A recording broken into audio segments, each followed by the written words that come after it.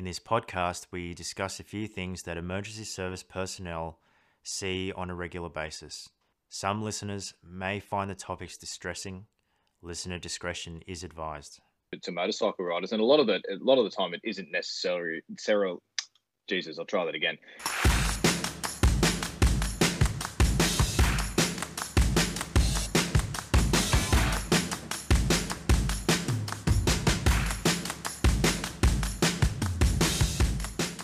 So this is my mate Jim. Jim, thanks very much for joining me on my my official first episode podcast. Thanks, man. It's very awesome to be your first guest.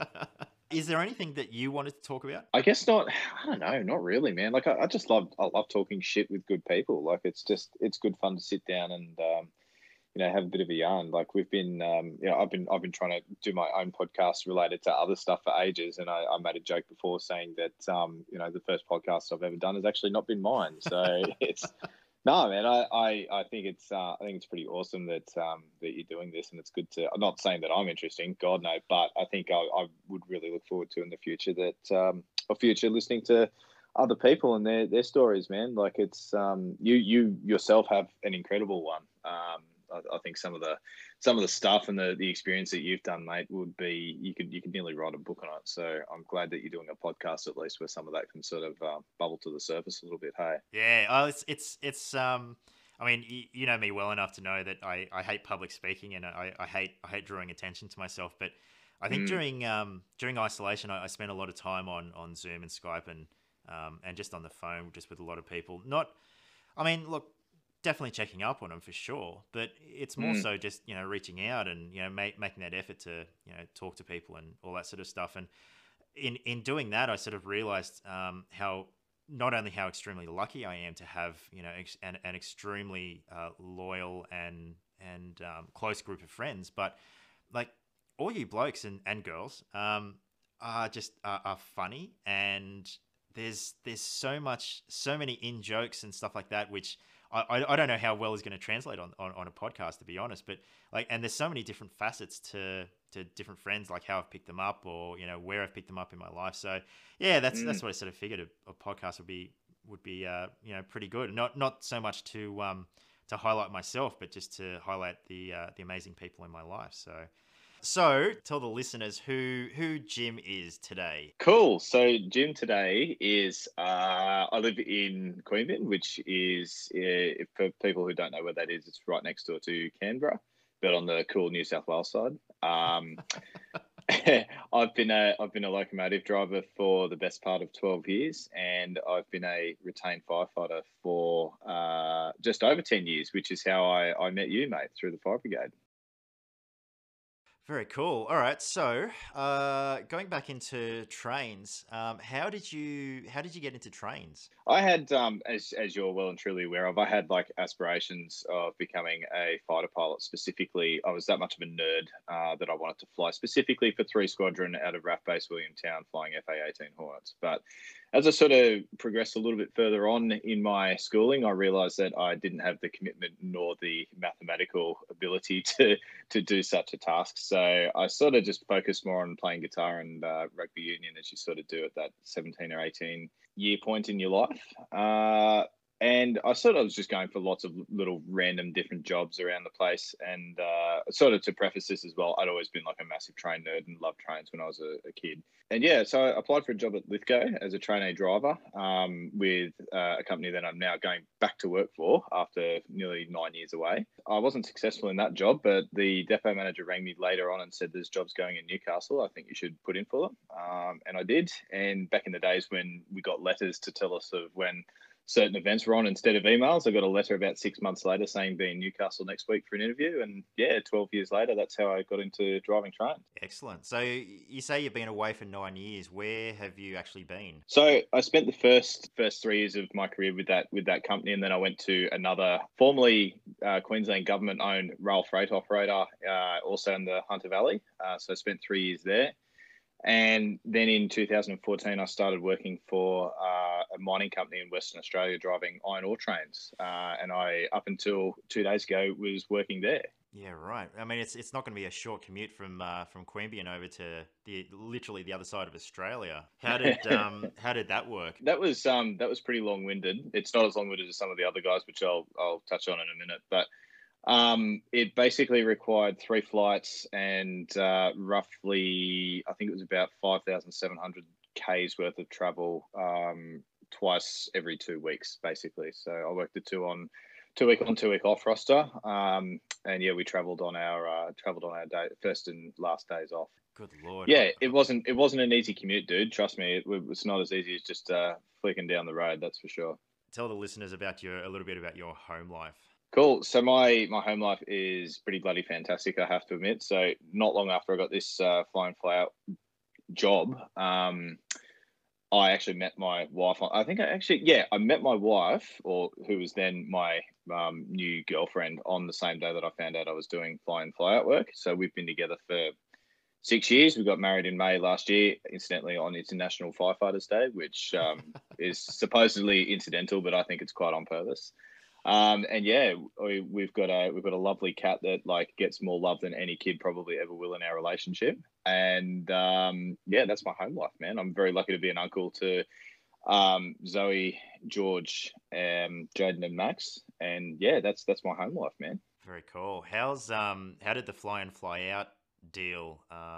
Did it affect your home life at all, or was it super stable because it was fly in fly out, or? Surprisingly, like I think to sort of contextualize it a little bit for people, the railways, particularly freight rosters or for freight train driving, is very ad hoc, and you might have a certain start time or a finish time on your roster, but that's generally only used as a guide. So when you're working, like most normal freight train drivers that you'll see will be away for a great period of time, and they'll be starting at weird different hours and stuff like that. So one of the benefits about fly in fly out work is that it's pretty well set in stone. You can predict what you're going to be working literally years in advance. So it's easy to plan around things in that sense than it would be as a normal train driver.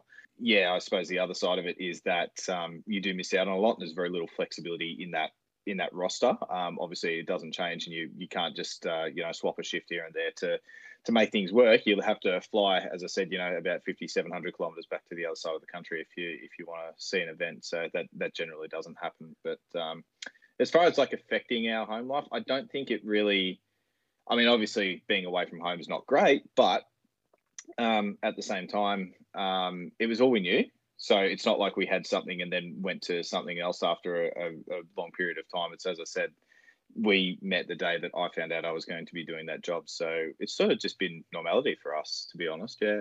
Have you been pretty lucky in that you haven't missed out on too much stuff at home, or do you find you sort of it's 50-50 missing out? It's probably 50-50, mate, to be honest. Like there's a lot of things that you do get to experience and see that you probably wouldn't normally with a 9 to 5 job, or even like a normal, and I say that in inverted commas, shift work job.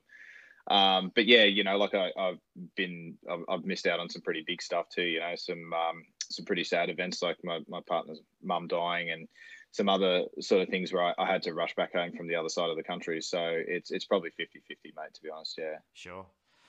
All right. So, how do we know each other?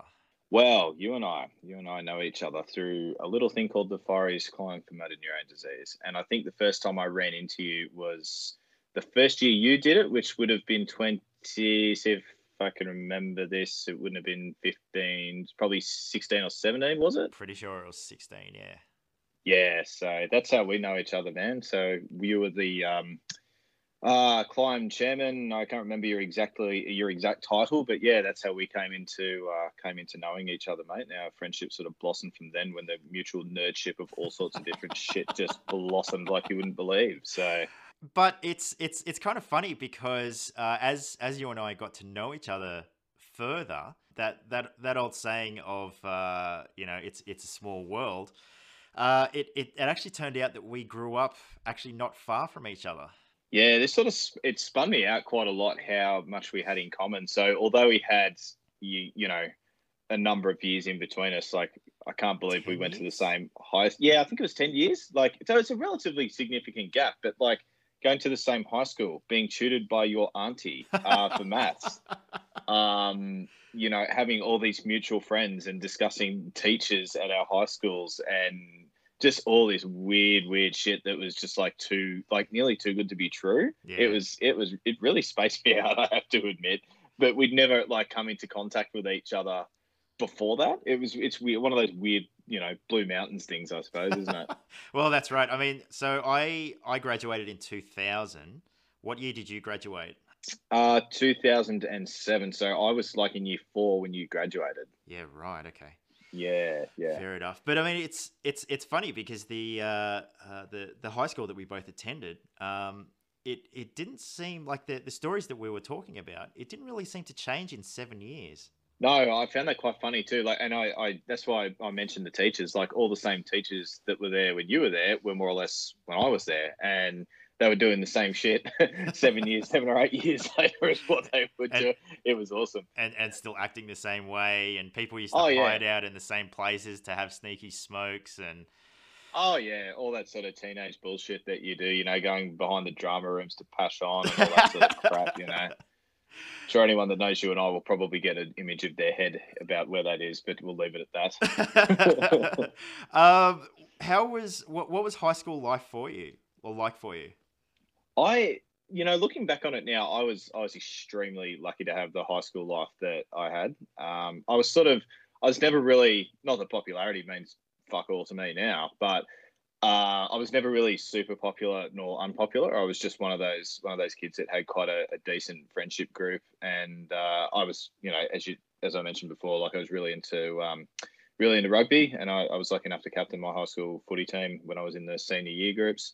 I just had a really good time, man. It was, considering some of the experiences that kids have in high school with bullying and stuff like that, I consider myself very lucky and very, very gifted that I had the teachers that were committed to, educating my, really lazy ass into some sort of, decent human being. All my mates as well, we all had very different experiences as my close group of mates growing up, and we were all from different parts of the Blue Mountains and stuff like that. But I feel stupidly lucky to have the high school life growing up, man. Yeah. Were you a guitar player in high school? Yeah, not initially, no. So I was always the footy head from day dot right till the day I finished. I was always definitely the footy head that listened to Jimmy Barnes, but I only really started playing music probably when I was, let me see if I can figure this out, year 9. So probably about 14 or 15. So a couple of years after I started. Sure. Honestly, that was one of the best things that ever happened to me, was my mum going to the guitar shop in the middle of Katoomba, in middle of Katoomba Street, and buying me my first crappy $90 guitar. But that was, I'm glad she did. It's been one of the best things to ever happen to me, mate, becoming I say it again in inverted commas, musician, even though I'm just a dude that strums a couple of chords. But yeah, it was awesome, mate. Was it literally the purchase of the guitar that got you into guitar playing, or did you have an interest beforehand? Or I think it was just one of those kids that always had the wantedness to, because I as I mentioned before, my musical influence was very much from my old man side. So it was stuff like Cold Chisel, AC/DC, INXS, a lot of Australian pub rock, a lot of sort of mid 80s, late 90s British rock as well. And I guess by virtue of that, I always had a really big interest in music, but I never really got around to it. A lot of kids start playing instruments younger, but I sort of started quite a fair bit later, and then I moved into playing bass and a little bit of drums as well. I won't say blossomed, because I never did, but I came into it quite a fair bit later than most people normally would. So yeah, I feel slightly personally attacked by the whole kids starting off early. For the people that don't know, I am actually I appear as Asian, and I did the very stereotypical piano playing from 4. Holy shit! I didn't know that. Yeah. Wow. So and I carried through, and look, I don't have many regrets in life. One of them is giving up piano playing, definitely. I can imagine why. So I did it for. Probably did it for about 5 years from kindergarten. Yep. And I couldn't get the hang of sheet music. That was the biggest thing that was holding me back. Holy shit, really? Wow. Yeah. I never knew that, man. Wow. see you go. This is how good's this podcast? We're learning stuff, man. But like, so did I don't know. This is probably a stupid question, but like, did you consciously just make a decision one day and go, "Fuck it, I'm done with it. I'm going to go do something else," or was it just a gradual sort of decline away from playing piano? Look, it was definitely my instructor, my teacher.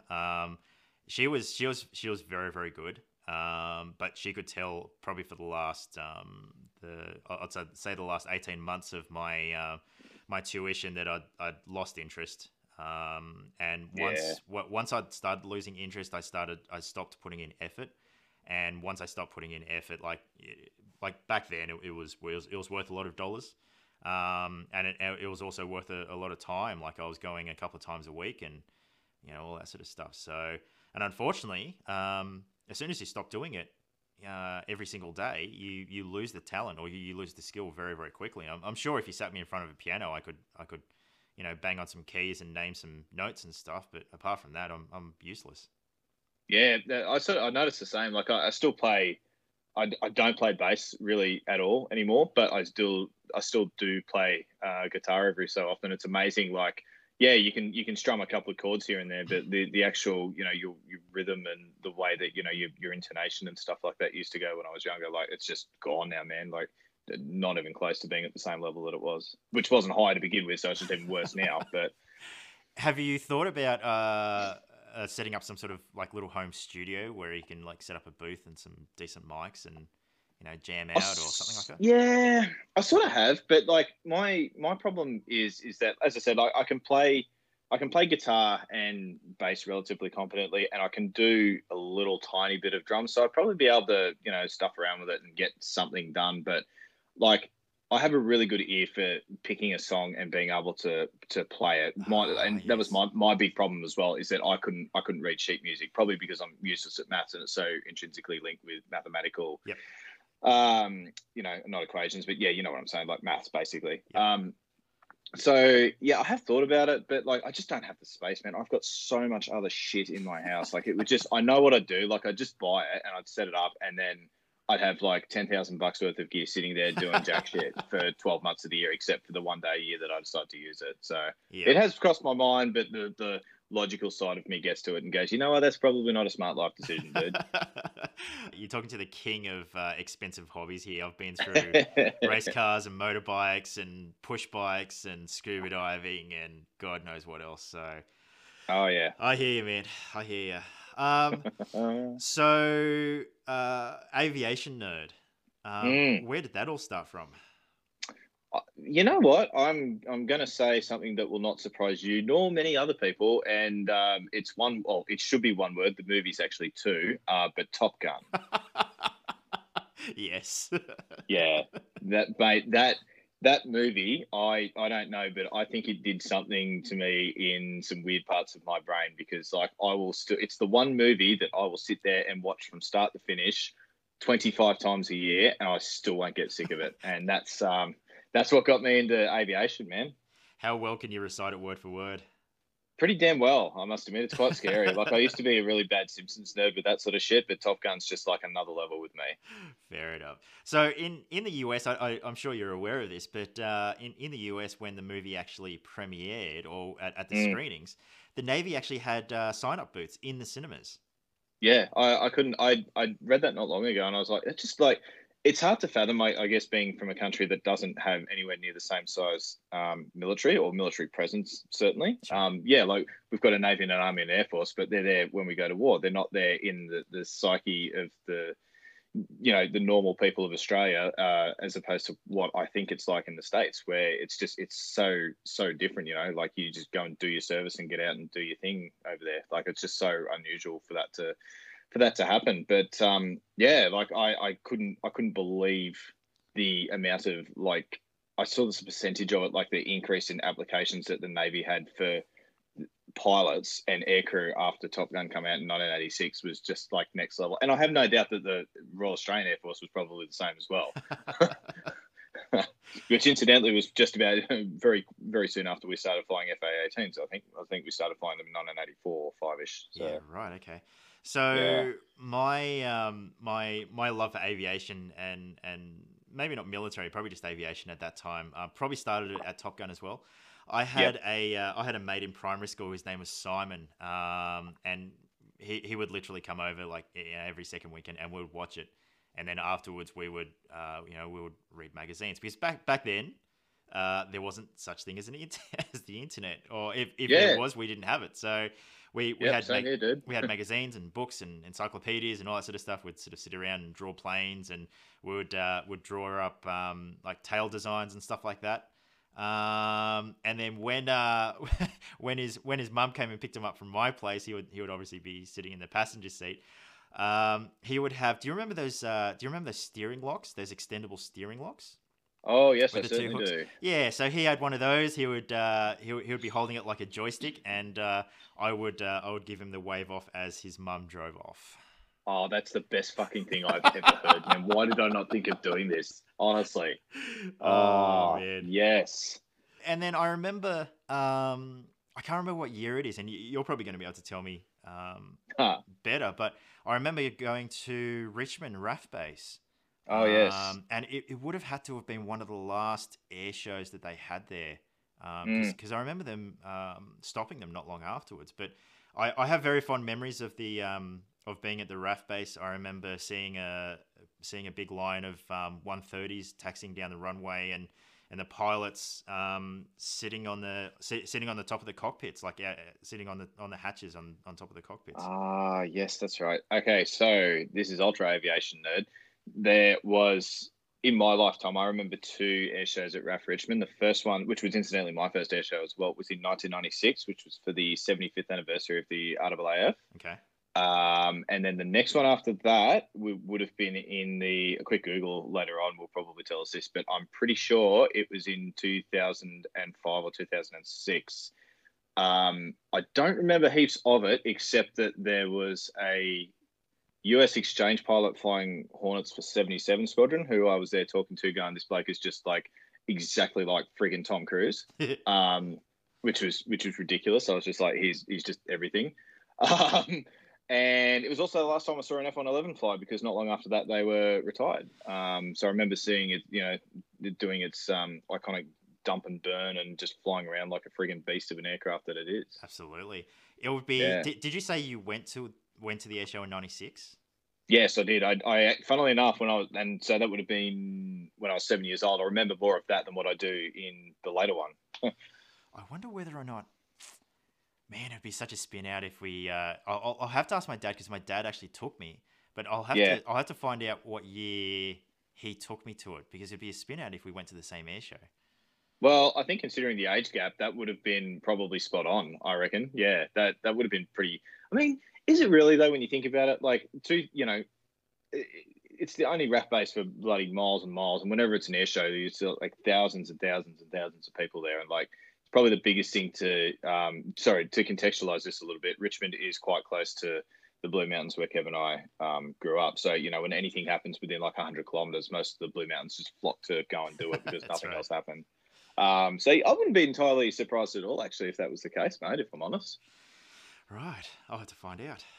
Yeah, man, definitely. I'll have to check those dates too. I want to know how much of a nerd I actually am. So, all right. So let's touch on. Well, okay. Before we get on to the elephant in the room, motorbikes. Oh, This yes. This is a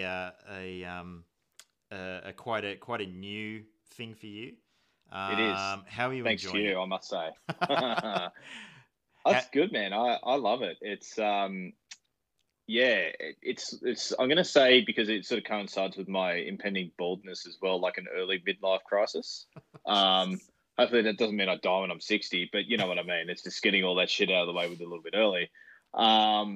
But yeah, I love it, man. I went and bought the it's the first new, like, my motorbike. I've got a Triumph Street Triple. It's the first new vehicle I ever bought. And I love it, man. Like, it gives you a weird sense of freedom that you probably don't get with much else. Maybe like flying an airplane by yourself, or deep diving underwater by yourself. I can't think of too many other things that would give you like that sense of freedom with just you and maybe 600 or 700 other people that want to kill you because they can't drive for shit. But Yeah, that's right. What is what does your wife think of you riding motorbikes? Pretty supportive. I think I'm not a supporter as such, but supportive of the concept. Like she's never ever turned around and said, "No fucking way, you're doing that." But I wouldn't say that I'm going to get her as a pillion passenger anytime soon. Put it that way. Fair enough. What about Yeah. all your mates in the emergency services? Because it's actually quite funny. Because I mean, the amount of MBAs I'm sure you and I have both gone to regarding Mm. motorbikes, and it's not just us. Like the amount of emergency service people that ride that really do enjoy riding motorbikes is quite a lot. Yeah, I've always found that quite unique. Like a lot of fireys do. Well, as you said, probably not even really just fireys. A lot of people that are in the emergency services love riding bikes, which is really odd considering, like you said, the amount of fatal pranks that we've been, or even just pranks where there's really serious injuries to motorcycle riders, and a lot of the time it isn't necessarily their own fault. It's because of other people's stupidity on the road. You would think that you would be warned away from it, but for whatever reason, it doesn't always seem to be the case. There's going to be a couple here and there that'll say, "What the hell are you doing that for?" But generally speaking, not really. Yeah, which is an extremely good segue. So you're a firefighter. I am, yes. So before you were with our current employer, Hmm. were you a volunteer as well? I was. So I won't mention the service or the brigade name, but I joined as a cadet member of a rural fire brigade in the Blue Mountains, and I went to quite a. So I was doing that for 3 years. So I joined as a cadet member when I was 15. Then when I turned 16, I was able to turn out on the truck, which I think looking back in that now is stupidly too young. I can't believe that people are allowed to do that. But anyway, yeah, and so I did that for about 3 years, and then when I moved to Newcastle, I was still a semi-active member, but I couldn't do it. You know, like it was just too far away. And then I happened to move into a house in Newcastle, which was right across the road from the local retained fire station. So you can guess what Ah. I ended up doing there. So yeah. So there was no other motivation other than you had been a volunteer before and you'd moved across the road from a fire station, essentially. Well, no, there was a heap of motivation, I have to admit. So I, much like again, much like being a pilot, I think being in the fire brigade is one of those career options that. So actually, funny little segue to that too is so when I was applying for jobs as a train driver, I'd actually gone through the process of becoming a firefighter with the Air Force. So you would think, you know, oh, that's a perfect combination of all the things that I'd really want to do. But I passed all the tests and done all that, and I was just on a waiting list. So I was just waiting for that phone call to come in from the from Defence Force recruiting. And about 2 weeks after I ended up starting my job on the railway, which was 12 months after I'd heard anything from the Air Force, they actually gave me a call and said, do you want to start in a couple of weeks Huh, down at Wagga to do your basic training?" And really? I I turned never it. knew that. Yeah, yeah, man, yeah. I got into the RAF as a fiery, and I turned it down. Interestingly, because I thought, well, you know, I've sort of got the best of both worlds here at the moment. You know, I'm probably going to end up joining this local fire station, and yeah, I get to drive trains as well. And it's. I was only talking about this with someone yesterday, funnily enough. Do I regret it? Not really, because it's sort of it would have been interesting to see how things would have turned out had I've taken that job, but it probably wouldn't have got me to where I am now, and I'm pretty bloody happy with that. So yeah, little interesting segue to that story, but like being a fire is something I've always wanted to do, and it's still something I'm trying to achieve as a career as well. So Yeah, right. yeah. I was a volunteer as well, and my family has a very very long line of being in the rural volunteer firefighting without naming organisations. And most of them still are. I think my dad just got his 47 years service, something ridiculous Oh, like that. dear God, that is unreal. Yeah, I know. Anyway, so look, some of my earliest memories as a kid was like climbing all over fire trucks. And at that stage, there were Studebakers, the Oh big yes, 6 wheel like ex military ones. yep. There were Bedfords, like the stubby nose ones.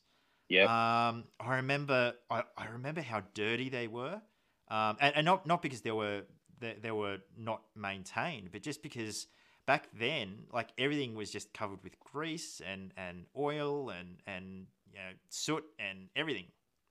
They were Uh, agricultural machines, you could say, mate.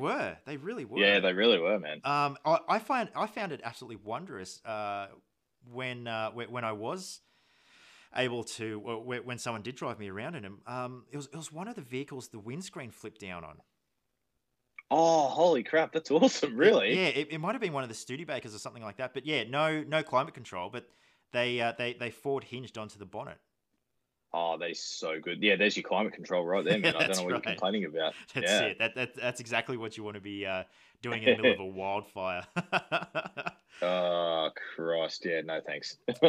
So, what does being a firefighter currently mean to you in the broader sense? Well, I guess like so to contextualize it a little bit more. So I joined New South Wales's Urban Fire and Rescue Service as a retained firefighter in 2010, and that's a gig that I'm still doing now at a different station.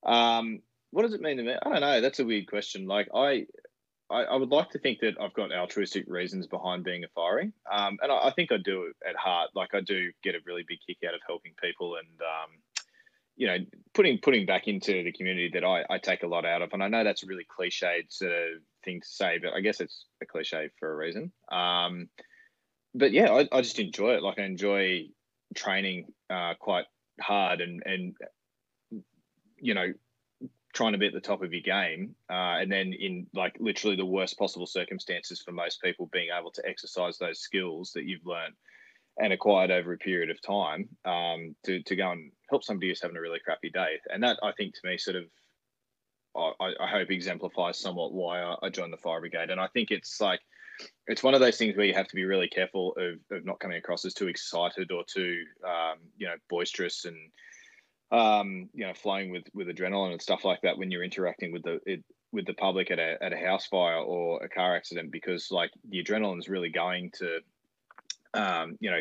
that's your fight or flight mechanism kicking in there. But you've got to maintain your professionalism as well, because you have to understand that that person's having a really bad day if their house is burning down. So it's sort of it's a weird one for me. Like I really do enjoy it, but you've got to also harness that at the same time.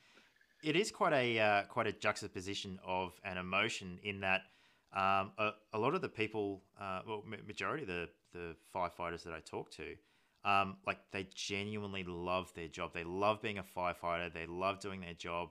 They think it's the coolest job in the world. Mm. But as you've already touched on the flip side of it, like we don't do our job unless someone else is having a really really bad time. Yeah, that's right. And I struggle with that. I don't know about you, man, but I struggle sometimes to sit back. And this has only happened, I think, since I've become a fair bit older. Not in terms of fire brigade experience, but just older in life experience.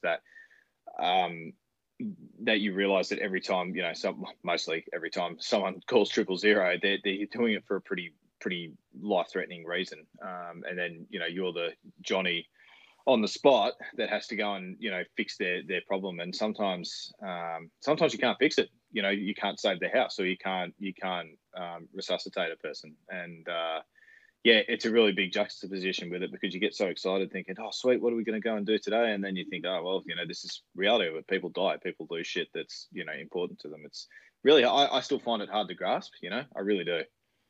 I think for me it's there's a certain amount of pride for me involved in it, in that we I am and we are like doing a job, and we are helping people, but at the same time, like you said, it's you have to sort of reel yourself back in a fair bit and go, look, Mm.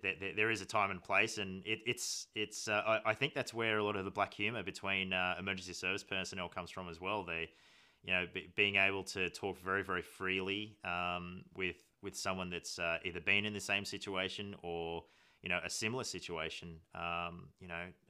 Debriefing and talking about it and laughing about it is ridiculously important.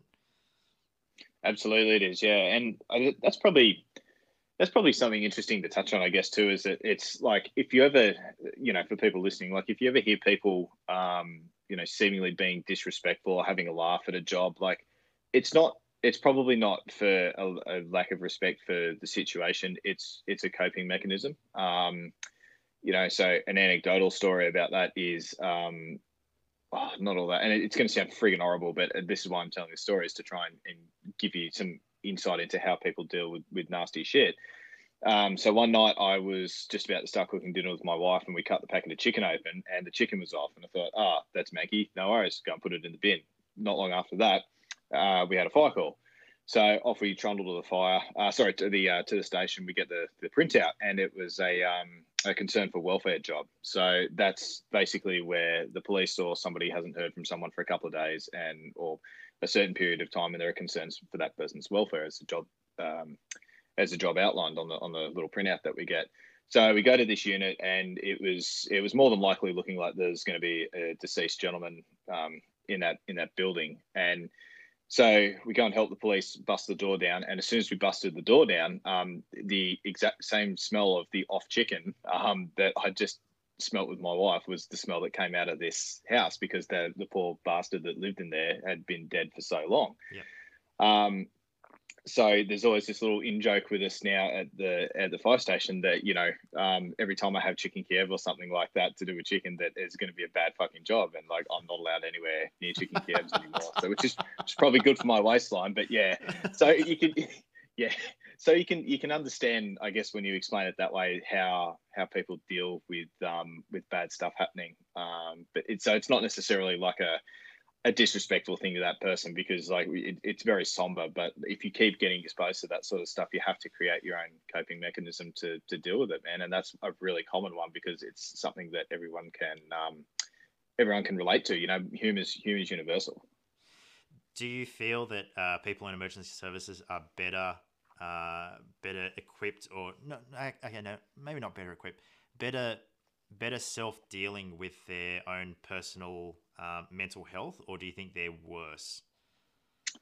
I think they're worse generally, and I say that because regardless of, like, at the moment anyway, how much work people try to put into, telling people it's okay to not be okay, there's always going to be an element of stoicism from the individual. It's not necessarily an organizational thing, but certainly from individuals in saying, nah, I'm sweet, it's part of the job, blah, blah, blah. And it is part of the job, but the thing that a lot of people probably fail to recognize is that they don't, they experience stuff that most people would be lucky to see once in their life.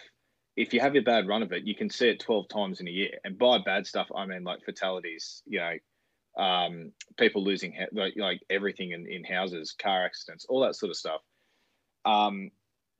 So I think generally speaking, like fireys and coppers and ambos are probably worse at it, mate. I think as a whole, that's changing though. I think with the more of a focus on the, people are okay to not be okay, but as a whole, like I still just think it's just a human thing to think, because you are wearing that uniform that you're okay and you're exempt from it. When in reality, like it's the polar opposite. You're not exempt from it at all. Do you feel, and you touched on a really good point. Do you feel that because we do wear the uniform, we almost expected or feel that it's expected to be seen as more resilient from the public? It's an interesting question. I think at the time of the job, yeah, absolutely. Because as I sort of touched on before, like you're expected to fix whatever the hell's going wrong in that person's life at that very moment, right there and then. And it doesn't matter whether it's you've been trained in that particular skill or not, you've got to try and fix it. So I think there is a greater expectation at the actual time of the incident. But I think a lot of this is one of the great things I find about social media is that we're able to, as when I say we are, I mean as emergency services workers, able to tell people, hey, like this is what the cumulative amount of shit happening to people does to us. Yep. So when you experience it so much that we're not going to be okay, and sometimes that's okay to not be okay. You know what I mean? Yep. Yeah. Absolutely. In probably about 2 months ago now, we went to a really, really bad job, and I won't go into what the job was. I may go into it in a later episode, but it was really, really good to see that all those things that you train for, and all those things that you try to teach to your fellow firefighters about, talk to people, don't bottle it up, use your support networks and all that sort of stuff. It was really good to see sort of that all in motion. It's one thing to talk about it and say that it's there, but it's another thing to sort of to see it in motion. And to our organization's credit, and look, it could be down to individual people above me, or it could be down to just the fact that the system just works that damn well. But it worked flawlessly, and it worked quickly, and at no point did I feel like they didn't care about our mental health. See, that's really good. Like in the past, I think every particularly the frontline ones like the forest coppers and ambos, like I don't think anyone would shy away from the fact and say that it hasn't been in the past dealt with. It's usually been dealt with like a dose of harden the fuck up and a carton of beer. Yep. Which, having a beer and a chat would probably help a lot of people, but, having an entire carton of by yourself and not dealing with those issues is not the way to do it, man. And I think a lot more people understand that that's, like you said, it's an organizational thing, and a lot of people are starting to understand that that's not a healthy way of dealing with the shit that you experience. No, absolutely not. I recently read a book. I don't know if you've heard of it. The book's called The Gap. It's by Benjamin Gilmore. Have you heard of it? Oh, I've heard of it, but I haven't read it. I really, really want to, man. Extremely good read. I actually bought a copy of the book, and I actually purchased the audiobook as well. Nice. Very it would be very relevant to you and I. Like the humor in it is right down our alley. Nice. Very, very harrowing. And very very telling of the times, because the book was sort of set late 80s, early 90s, I suppose. Yeah. So yeah, so as you said, like it definitely hasn't always been that way. But yeah, I think I think mental health in all the emergency services are very, very important, or they're seen as to be very, very important. I always think that there's always room for improvement. But I think it's come a long, long way from where it used to be. Oh, it certainly has, man. Yeah, I definitely think there's there's always room for improvement. Like there's no two ways about that. There's always room for improvement with that sort of stuff. But certainly better. Like as I said, I've been in 10 years, and I've noticed an improvement in the last 10 years, definitely. So in your 10 years of service, tell me about your weirdest job. Oh, fuck. Okay. Wow, my weirdest job. It depends on what sort of weird you want to talk about. So I suppose one good example is all right, so one night I remember getting a call to a backyard fire. And then we rock up to the address, and it was not a backyard fire, although half the backyard was on fire. It was a house fire that was also going. So, I mean, it technically wasn't incorrect. But anyway, so it was like a Queenslander style house, but it had, instead of wood pylons, it was built up on brick, and was sort of like a first floor set up with nothing underneath it except at the back that had a granny flat. And anyway, the residents from the top house had evacuated, but no one had seen the guy that lived in the granny flat out the back. So my job when we rocked up was to get a breathing apparatus on and go and have a look for this guy in the flat. So, we kicked the door in, and this was the first time I'd done all this sort of stuff. So I was thinking, holy hell, this is what it's actually like doing all this for real life and blah, blah, blah. I think I'd only been in 12 months or something. And anyway, so I'm cruising around this house, and like there is, as you would know from your experience, a lot of house fires you go to, there is shit everywhere. It's never like a display home ever. So Chicago fire is a complete load of crap. Yes. Which I'll get to later, I suppose. But anyway. So anyway, I'm just falling over all this crap like bongs and like needles and all this sort of lovely stuff. Anyway, I see out of the corner of my mask, so my breathing apparatus mask, what I thought was a leg. And my mate was further back down, that we always work in pairs, and my mate was back further down the hose doing a search on the other side of the wall where we are, just to make sure he hadn't like fallen behind the lounge. So I yell over to him, Matty, I got the bloke, thinking, here we go, I'm about to be a big hero and get a save. And I went to go and grab this leg, and it was a blow up doll, fully inflated blow up doll, I might add. Excellent. Ah, shit.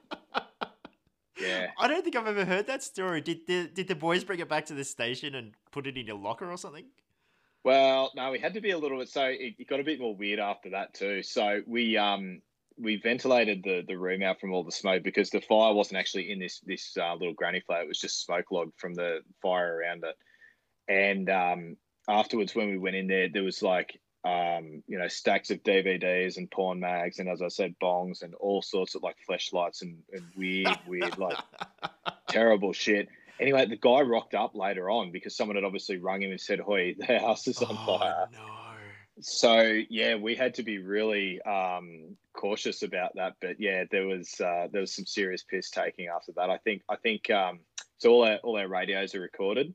So I think someone kept the radio recording of me saying that we've got one victim saying disregard. So no, yeah, not my finest moment. But like, we go to all sorts of weird and wonderful stuff. Like the coppers and the ambos would probably see it a little bit more than we do. But just some of the things that you see in the job, man, it's just like you just sit there and go, "What the hell have I just done?" Like, so weird, man. What about you? What do you reckon your most unusual job could be? Look, it was it was a concern for welfare. And as you know, you don't just go, kicking in doors or breaking windows and trying to find it. You walk around the house, you knock on some windows, you knock on some doors and stuff like that. Anyway, so one of the guys, he spots the gentleman we're meant to be checking on, and he's standing up in the kitchen. Like, we can see through one of the windows. He's standing up in the kitchen. The fridge is open. He's standing in front of the fridge, just standing there. Anyway, so we start banging on the windows and yelling out to him and stuff like that, and no response. Anyway, so the Ambos request us to pop the door, so we do so. And so what ended up turning out, he at some stage he had a stroke.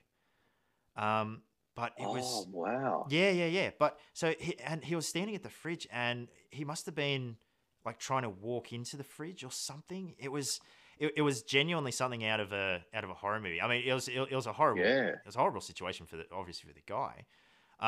But yeah, just something, I suppose, after watching probably way too many zombie movies or something like that, it was exactly like that. It was like the TV was on, it was dead quiet. There was just this gentleman just standing there, just walking, like constantly just walking into the fridge with the fridge open. It was crazy, man. Oh, that's really weird, man. That would have put the hairs on the back of my neck well and truly up, I reckon. All of us. Yeah. And it's a really common question of, have you ever seen anything like this? Or have you been to a job like this before? And you just go, nah, this is new. This is definitely new to me. Yeah, definitely, man. So, what's one of your funniest jobs you've been to? That last one would rate pretty highly up there as far as funny gigs would be concerned. I reckon one of the most ridiculous ones where you just sit there and shake your head afterwards would have been, let me have a think. Oh yes, that's right. So, pager goes off at like 3:00 in the morning or something like that. And, we roll out to this address, and I really couldn't see properly the piece of paper about on the printout that gave us the details, but I thought it said a cat on a window, and I was like, right, maybe they mean cat up tree. Maybe the bloke in comms has got it wrong. I don't know. No, he or she got it spot on. So we rolled down to our local government housing estate, and no shit, there was a cat there on the windowsill that had somehow got itself up there from the outside. And the local residents were freaking out about it, saying, let's get the cat down. Can we get the cat down? Can we get the cat down? I was like, okay, no worries. And then we sort of stopped for a minute and said, has anyone tried opening the window? Oh, no, we didn't think of that. So someone opens the window, the cat freaks out, jumps off the 2-story fucking window, and then pisses off into the bush. I love cats so much. So yeah, I love cats too. I was like, I would have done the same thing if I was a cat too. I would have been getting the fuck right out of there. But I yeah, so afterward, like it's not at the time because you just think I just got up at 3 o'clock in the morning for this shit. But in hindsight, they're hilarious, man. I think most firefighters have been to a funny cat job. We went to one that was stuck up a telegraph pole, and we weren't going near it because obviously being a telegraph pole. So we called in Origin. They got in with all their safety gear and their plastic buckets, like their cherry picker plastic buckets and all that sort of stuff. The guy gets up there, reaches out to the cat. The cat launches at this guy, lands on his face, scratches shit out of him, runs around the bucket, then proceeds to run down the arm of the bucket and run off. We just, like, as you can imagine, like, yeah, a bunch of firefighters on the ground just looking up, just pissing ourselves laughing. Yeah, I would have been fairly well wetting my pants with laughter at that point, I reckon. Probably one of my funniest jobs. Wasn't it's more of a situation than anything. But so there was a house fire. There was a bit of there was a structural collapse around the front door, the main entry, and it was double story. Where it was less burnt, so we could go in and do a secondary search and check for hotspots and do all that sort of good stuff. Anyway, so one of my firefighters got up there and put our ladder up against the window, and he was like, "So how do you want me to get in?" It's like, "Well, just you're gonna have to go through the window." It's like, "Oh, okay, fair enough." So he grabs the ceiling hook and proceeds to smash the window, and does it very carefully and very safely and all that sort of stuff, and cleans up, makes sure there's no big panes of glass or anything like that. Gets close to the window and realizes that it was unlocked, and the whole thing just swings open. That's awesome. First rule of everything is make sure it's open before you kick it down. Right. Both houses and cars check. Correct, Mondo. Correct. Oh God. Good times, man. Good times. Yeah, but look, I'm sure that I'm sure you and I are going to have like we've only sort of scratched the surface of a lot of really funny or sometimes some not so funny stories. So I'd love to have you back on again, man. Oh, mate, it would be my pleasure, and thank you for, as I said at the start, thanks for having me as your first guest, mate. Hopefully I managed to carry myself and your podcast relatively well instead of coming across like an inarticulate boob. But hopefully we've done all right, man. No, you did well, man. Thank you very much. You're all right, welcome, cool. Well, look, I'm actually really surprised that your pager hasn't gone off. Yeah. That's usually how it fucking happens when shit like that. When I start to do stuff like this, it's just there we go, bells come off. But it's one of those things, man. Like it's the fire brigade's such a funny thing. You can go as you know, being at a quieter station, you can go days and days and days without a job, and then you get like 2 house fires in one day, like you did the other month. So that's it. Yeah, it's a strange world, man. People never stop doing stupid shit or anything like that. So as long as they don't, they'll keep us in business. That's it. It's definitely job security. All right, man. Well, look, I'll let you go, and I'll definitely have you on another time. But thank you very much for your time, and stay safe out there. My pleasure, mate. Catch you later. See you, dude. Cheers, man. The opinions or views expressed in this podcast are personal and belong solely to the host or guest and do not represent those of the people, institutions, or organizations that the host or guest may or may not be associated with in a professional or personal capacity unless explicitly stated. Any views or opinions are not intended to malign any religion, ethnic group, club, organization, company, or individual.